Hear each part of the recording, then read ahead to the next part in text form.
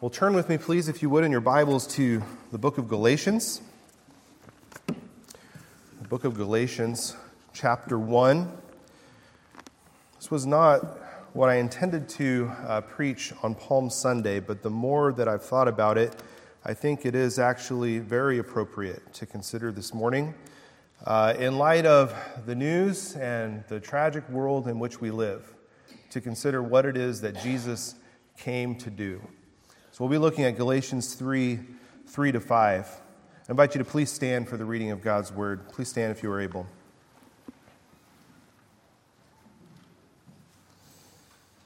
This is God's Word in Galatians 1:3-5. Grace to you and peace from God our Father and the Lord Jesus Christ, who gave himself for our sins to deliver us from the present evil age, according to the will of our God and Father, to whom be the glory forever and ever. Amen. This ends the reading of God's Word. Please pray with me. Father, we need to see Jesus today, and we ask that you would show us our sin and our Savior this morning. Give us the hope of the gospel in this present evil age. In the name of Christ we pray. Amen. Thank you. Please be seated.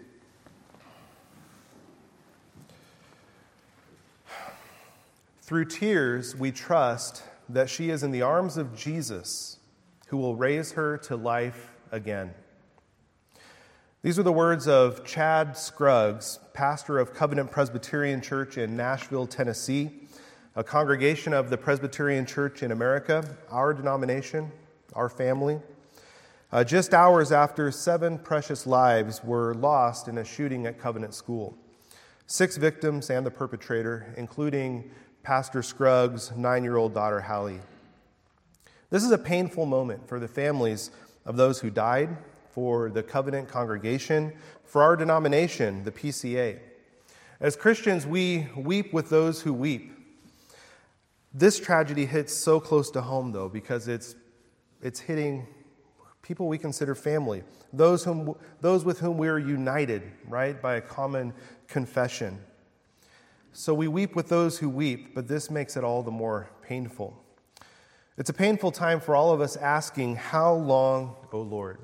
Many wondering, if there is a God in heaven, how could this happen?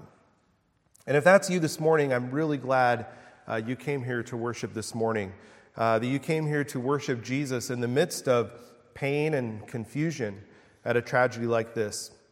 It's understandable that it would cause pain and confusion.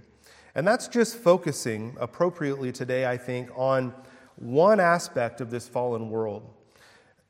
In one congregation of our denomination, in one corner of the world we call the United States. We could zoom in more closely on your life and the struggles and suffering that you face. We could zoom out globally and even stretch the canvas back through recent history and into the distant past. And the picture painted on that canvas would be too horrible for you to begin to look at. I heard someone make the point once that if we could sense all of the suffering of every person that lives and that has ever lived, it would be too much for us to bear. We couldn't bear it. It would simply be too much for us. So we need Jesus this morning. We need to see him. Today it's customary for the church to celebrate Palm Sunday, marking the triumphal entry of King Jesus into Jerusalem. The crowds came and they cried out, as we read in the call to worship this morning, Hosanna, which literally means save us. The crowds longed to be delivered by this man they regarded to be the long-awaited promised king. They longed to be delivered from political oppression and occupation, not knowing that the deliverance that Jesus would bring would far outstrip everything they were looking for. Most didn't comprehend what this unassuming rabbi riding into town on a donkey was setting out to do over the next several days. The salvation that he would bring. This way that salvation would come about. So as we wrestle with how to think about tragedy and evil in light of ultimate questions and our ultimate hope, I think it's appropriate today to turn to a passage that reveals the work of salvation that this king, our king, set out to do. Our passage opens with two little words that I spoke with the children about: grace and peace. Grace and peace. These are incredibly important words for the Christian faith. The Protestant reformer Martin Luther said that these two words constitute Christianity: grace and peace. Luther says, grace contains the forgiveness of sins, a joyful peace, and a quiet conscience.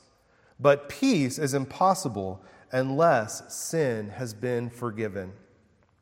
That forgiveness of sins is ours in the work of Jesus Christ, who gave himself for us.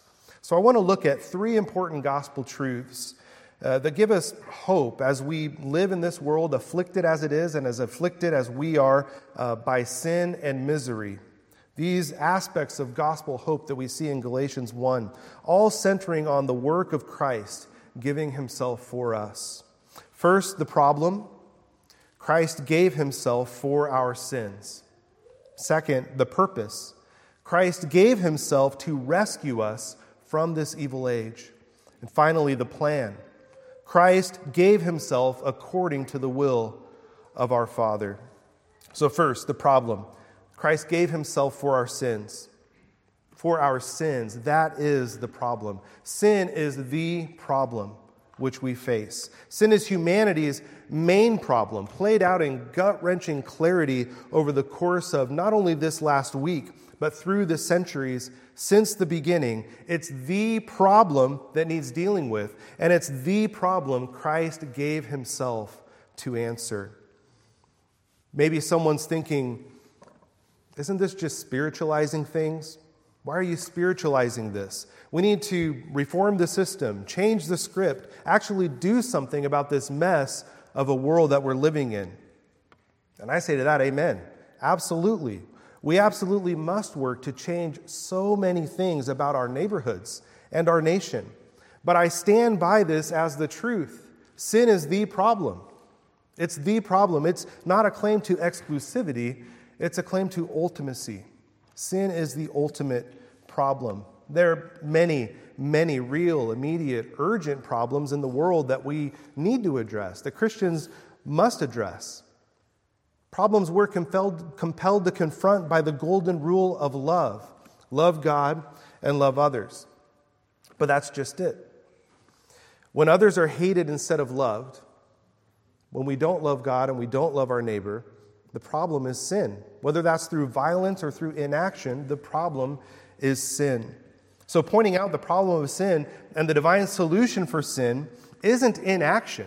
It's addressing the ultimate problem. Sin is the problem beneath every other problem. And if we don't get that, we're getting nowhere. And Galatians 1:4 tells us that Christ gave himself for our sin. So, we've said sin is the problem. What is sin? As our church defines it, sin is any want of conformity unto or transgression of the law of God. Love God and love others. That's the law.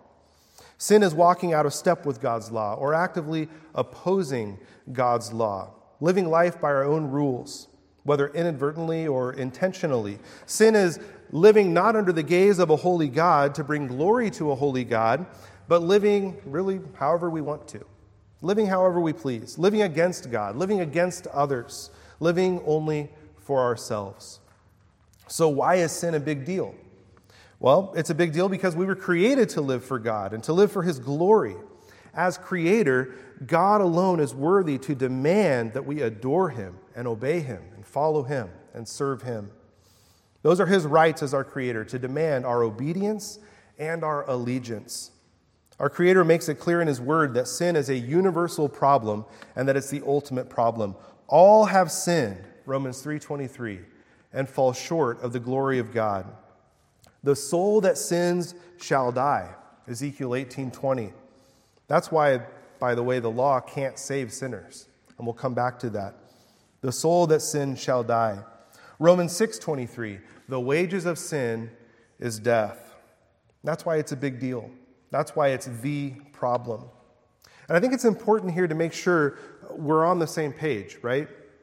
I'm not just talking about the problem that's out there in the world. Sin isn't just the problem that's out there. Sin is a problem out there in the world, but sin is a problem here in the church. Sin isn't just the problem out there when someone walks into a supermarket or a synagogue or a school to do harm, but it's the problem in every human heart. Sin is our problem. It's an in-here problem as well. And bringing attention to this as the main problem in a moment like this rubs many the wrong way. Many would think this is thinking about things in a reductionistic way. It's impractical. Maybe it feels callous even. I understand that. I really do. And I don't want to downplay the real world concrete steps that ought to be taken to respond to things like this. But we have to insist as Christians that the gospel changes lives. The gospel changes us to seek the good of our neighbor and the good of our world, but it is what rescues us from the ultimate problem. So even in the face of the worst, most gut-wrenching evil in this world, the truth remains, no matter what we can improve in this evil, unjust world, by loving God and loving our neighbor, and we must do that, whatever we can do to make this world better for school children and the marginalized and those discriminated against and those who are hated, and we must do things to make things better. Nothing is fixed until the truth of the ultimate problem grips our heart and the solution that God has given for our sin. That's the real world solution that the gospel gives. Hebrews 9:27-28 says, "And just as it is appointed for man once to die, and after that comes judgment, so Christ, having been offered once to bear the sins of many, will appear a second time, not to deal with sin, but to save those who are eagerly waiting for him." Salvation from sin and judgment isn't a spiritualizing platitude. It's a real-world solution for the deepest and most ultimate problem of every human heart. Maybe someone is still asking. It still seems a little cold. It still seems a little calloused in light of all of the sin and the pain and the suffering in our world, pointing to sin as the main problem that we're facing. Well, I'd invite you then to hear from Jesus this morning. I think this would be helpful to us. Turn over with me for a moment in your Bibles to the Gospel of Luke. Luke chapter 13.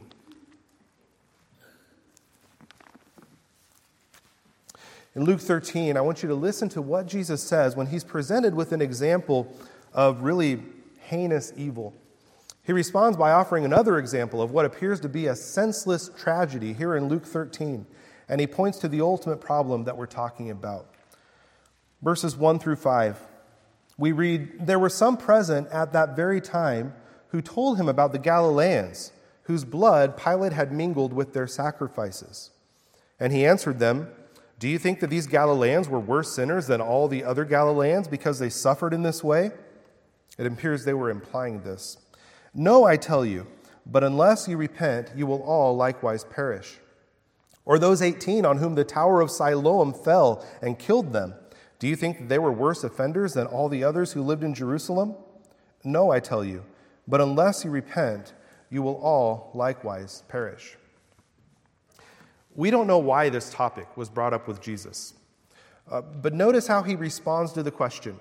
Now, he's not speaking this way sitting across from someone grieving the loss of their loved ones. It doesn't appear to be the case. So the context matters. But notice what he does. He speaks plainly about the problem to people who are proposing wrong answers to the reason for suffering. He doesn't unravel the conundrum of the evil that Pilate had done. And it was evil. It was essentially a religious hate crime by today's definition, besides being this political oppression of people. Jesus doesn't seek to explain the hidden purposes of God when he's asked these questions. No, he goes to the ultimate problem of sin. "No, I tell you, but unless you repent, you will all likewise perish."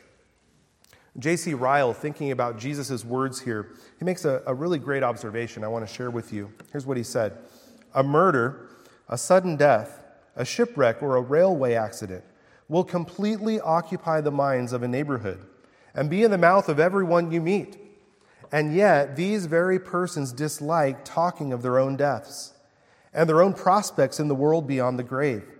Such is human nature in every age. In religion, men are ready to talk of anybody's business rather than their own." But Ryle goes on to say that Christians respond differently. Here's what he says. Does he, the Christian, hear of some awful crime or deed of wickedness? He will say to himself, are my sins forgiven? Does he hear of worldly men running into every excess of sin? He will say to himself, who has made me any different? What has kept me from walking in the same road except the free grace of God? Let us take a kind interest in all around us. Let us feel tender pity and compassion for all who suffer violence or are removed by sudden death. But let us never forget to look at home and to learn wisdom for ourselves from all that happens to others. I think that's really helpful. Ryle, I think he nails it. We need to think about this in light of not everything that's happening out there, but starting first with our own hearts. This passage that we're looking at for just a moment in Luke, it was really helpful to me some years ago in 2011 when the tornado decimated Joplin, Missouri, and I had family living there.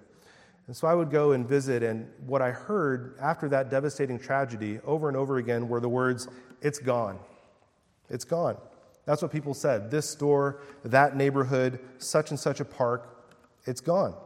It's a striking, sad thing to hear with everybody saying that about their beloved city. I remember we went to one man's house. I was volunteering, trying to clean up some of the debris, and we were sifting through the rubble of his home, and we found his golf ball collection. That seems like a little thing, right? But he had collected golf balls at all of the courses he had traveled around the world to play at. But it was significant to this man in the middle of an it's gone situation. So where is God when this happens?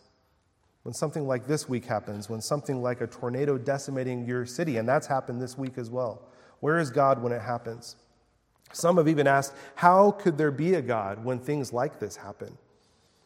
I remember sitting around the table with friends in Joplin and family and not really knowing what to say. How do you explain the reasons behind something like this? So I turned to Luke 13. I don't know if I explained it well, but it seemed better to just point to the ultimate problem and the hope there is in Jesus rather than try to unravel the mysteries of God's providence.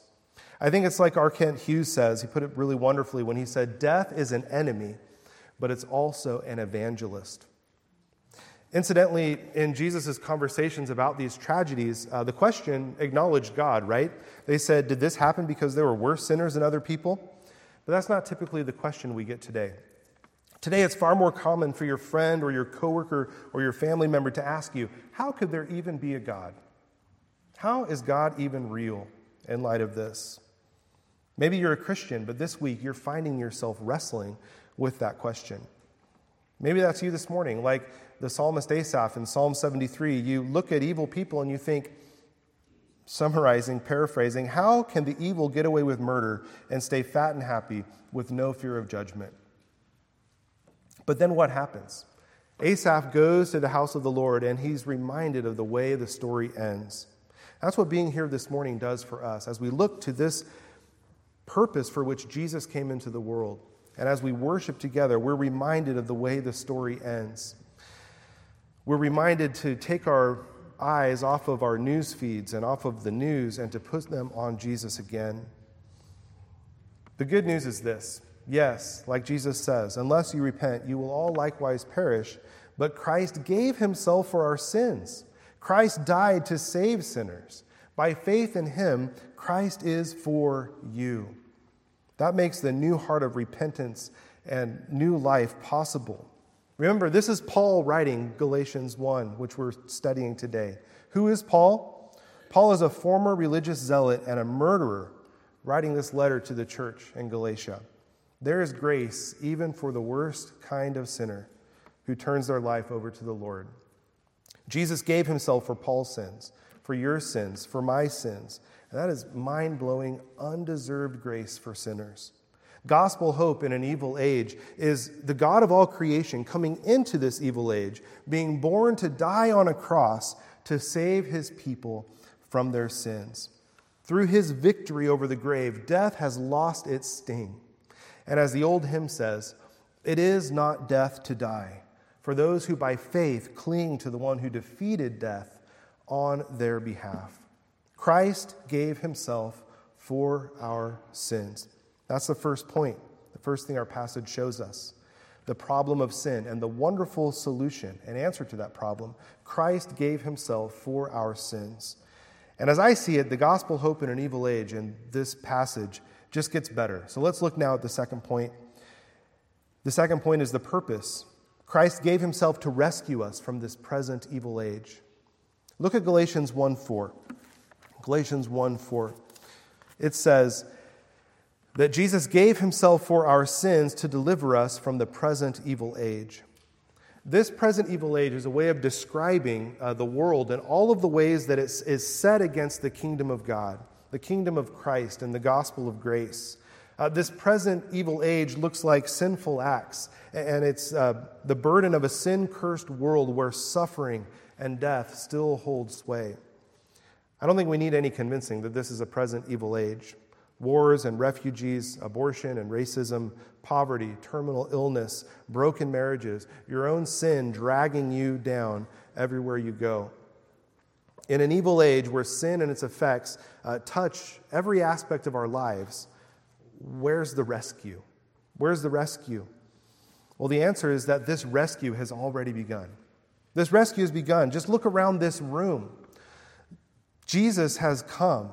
He's already begun to regenerate our hearts and redeem our souls. New creation, the perfect glory and peace of the age to come, has already broken through into the present. It's already here. Hosanna, we just read. Blessed is the coming kingdom of our father David. Hosanna in the highest. Jesus said, behold, the kingdom of heaven is among you. 2 Corinthians 5:17 says, therefore, if anyone is in Christ, he is a new creation. The old has passed away. Behold, the new has come. The new has come. The kingdom has come. That's already here and now.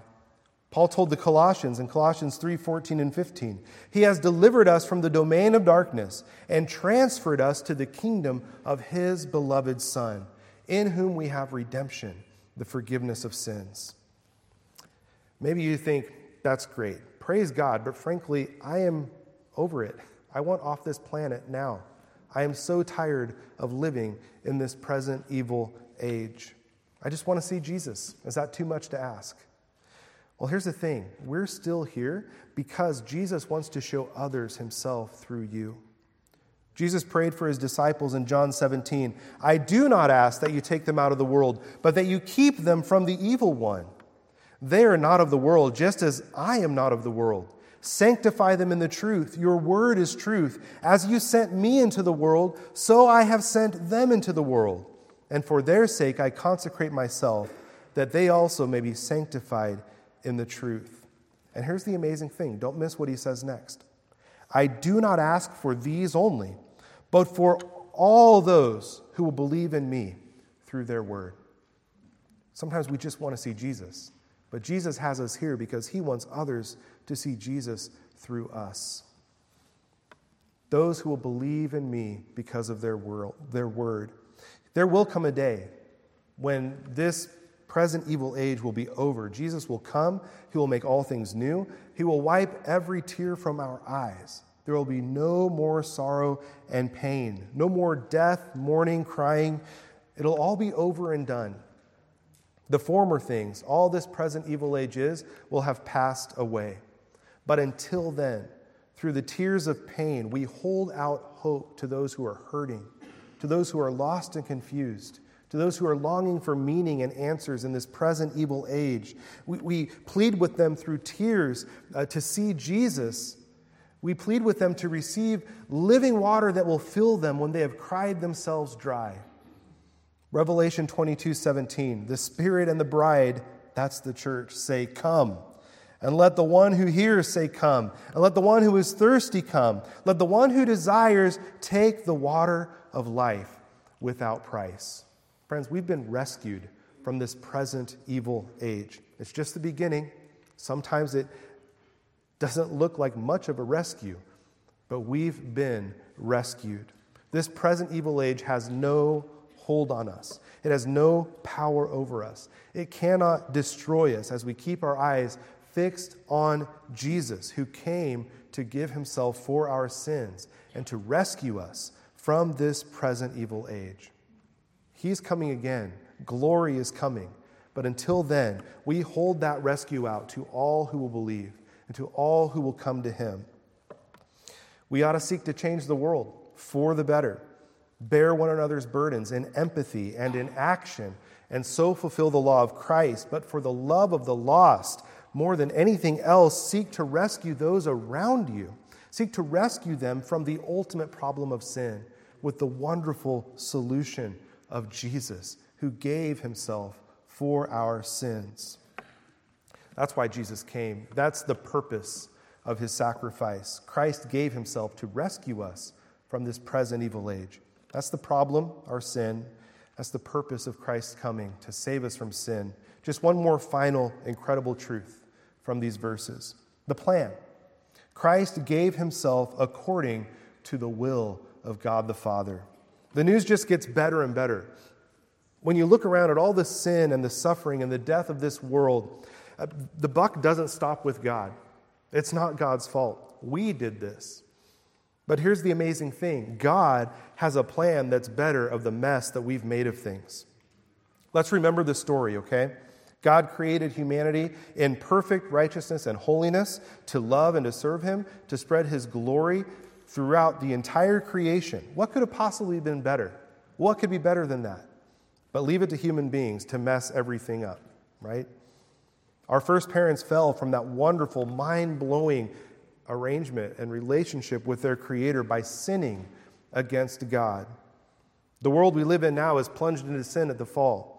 Adam disobeyed God and dragged the entire human race with him in his sinful rebellion and into the punishment for his sin.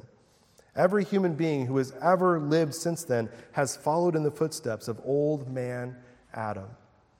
Just looking at the opening chapters of the Bible, one generation after the garden, what do we have? Fratricide. Cain stones his brother Abel to death in a field. We messed this up. We made a mess of these things. But here's the good news. This is again from our church's catechism because it beautifully describes this point, God's plan, according to the will of God the Father. The Westminster Shorter Catechism, question and answer 20. Did God leave all mankind to perish in this estate of sin and misery? God, having out of his mere good pleasure from all eternity elected some to everlasting life, did enter into a covenant of grace to deliver them out of the estate of sin and misery and into an estate of salvation by a Redeemer. By a Redeemer. That's the plan. Every human being deserves judgment. But God has a plan. God has a plan to send a Redeemer. Christ gave himself for you according to the will of our God and Father. And I think we know God better than if man had never fallen into sin in the first place. It's one thing for a creature to know that his Creator loves him and has given him all of these good things to be enjoyed, right? But it is quite another thing for an enemy who deserves judgment to see the Creator stoop down and enter into the mess that he's made to solve the problem and to bring him back to God. That's the gospel. That's the good news. We've been focusing on these 3 verses in Paul's opening to Galatians, and we've surveyed a lot of passages. But this covenant, this plan of God to save his people is the linchpin of Paul's argument in Galatians. It's the heart of the good news that Paul is contending for with the Galatians. You see, the Galatians had been led astray by teachers who were imposing works of the law on new converts. If they were to have any hope of being justified, they needed to add something to what Christ had already done completely. These false teachers were saying, Christ gave himself for your sins, plus you need to do this, this, and this in order to be saved. And Paul drives home to the Galatians the point that the law was never given as a way to be saved. It was never the point. Only someone perfectly righteous who could perfectly keep the law would be saved by it. None of us qualify. None of us can do that. For sinners like us, salvation has always been by the promise and plan of God. That salvation that we have received from Jesus was accomplished by the promised seed of Abraham who would come. That's what Paul says in Galatians 3. Jesus Christ, our Savior, is the promise. How does he do that? How does he give us salvation? How do we receive this grace? Well, Jesus does it by being the perfectly righteous Son of God, the one who delights to do the Father's will and to fulfill the law completely. He gives himself then by becoming the sacrifice in our place on a cross to deliver us from sin, to deliver us from this present evil age according to the will of our God and Father. Galatians 3:4-7. When the fullness of time had come, God sent forth his Son, born of woman, born under the law, to redeem those who were under the law, so that we might receive adoption as sons. And because you are sons, God has sent the Spirit of his Son into our hearts, crying, Abba, Father. So you are no longer a slave, but a son. And if a son, then an heir through God. That's it. That's the good news. That's gospel hope in this present evil age. If it could save a murderer like Paul and turn him into a missionary of grace, if it can turn murderers into missionaries, then the hope of the gospel isn't just thoughts and prayers. It is, if it can save a bloodthirsty Paul and make him a missionary of grace, which we can read and study this morning, then that is a real-world solution. It is the ultimate solution for the problem of sin and suffering and violence in this world. Because Jesus gave himself for your sins to rescue you from this present evil age, according to the will of your God and Father, to whom, Paul adds, be glory forever and ever, then those two little words we spoke of, grace and peace, they're yours. Grace and peace are yours. Because Jesus has come into this mess to save us from this mess, according to the plan of his God and Father, grace and peace to you. Those words are yours because of Jesus. Let's pray together. Father, we thank you for your rescue plan in Jesus. We thank you for delivering us not from pain in this life, but from this present evil age. It has no hold on us as by faith we look to you. Give us wisdom to love our neighbor in ways that brings goodness and hope in practical terms, but protect us from thinking that the gospel and the salvation of sinners is anything but the practical solution you've given to the greatest problem of all. We ask these things in the name of Jesus. Amen.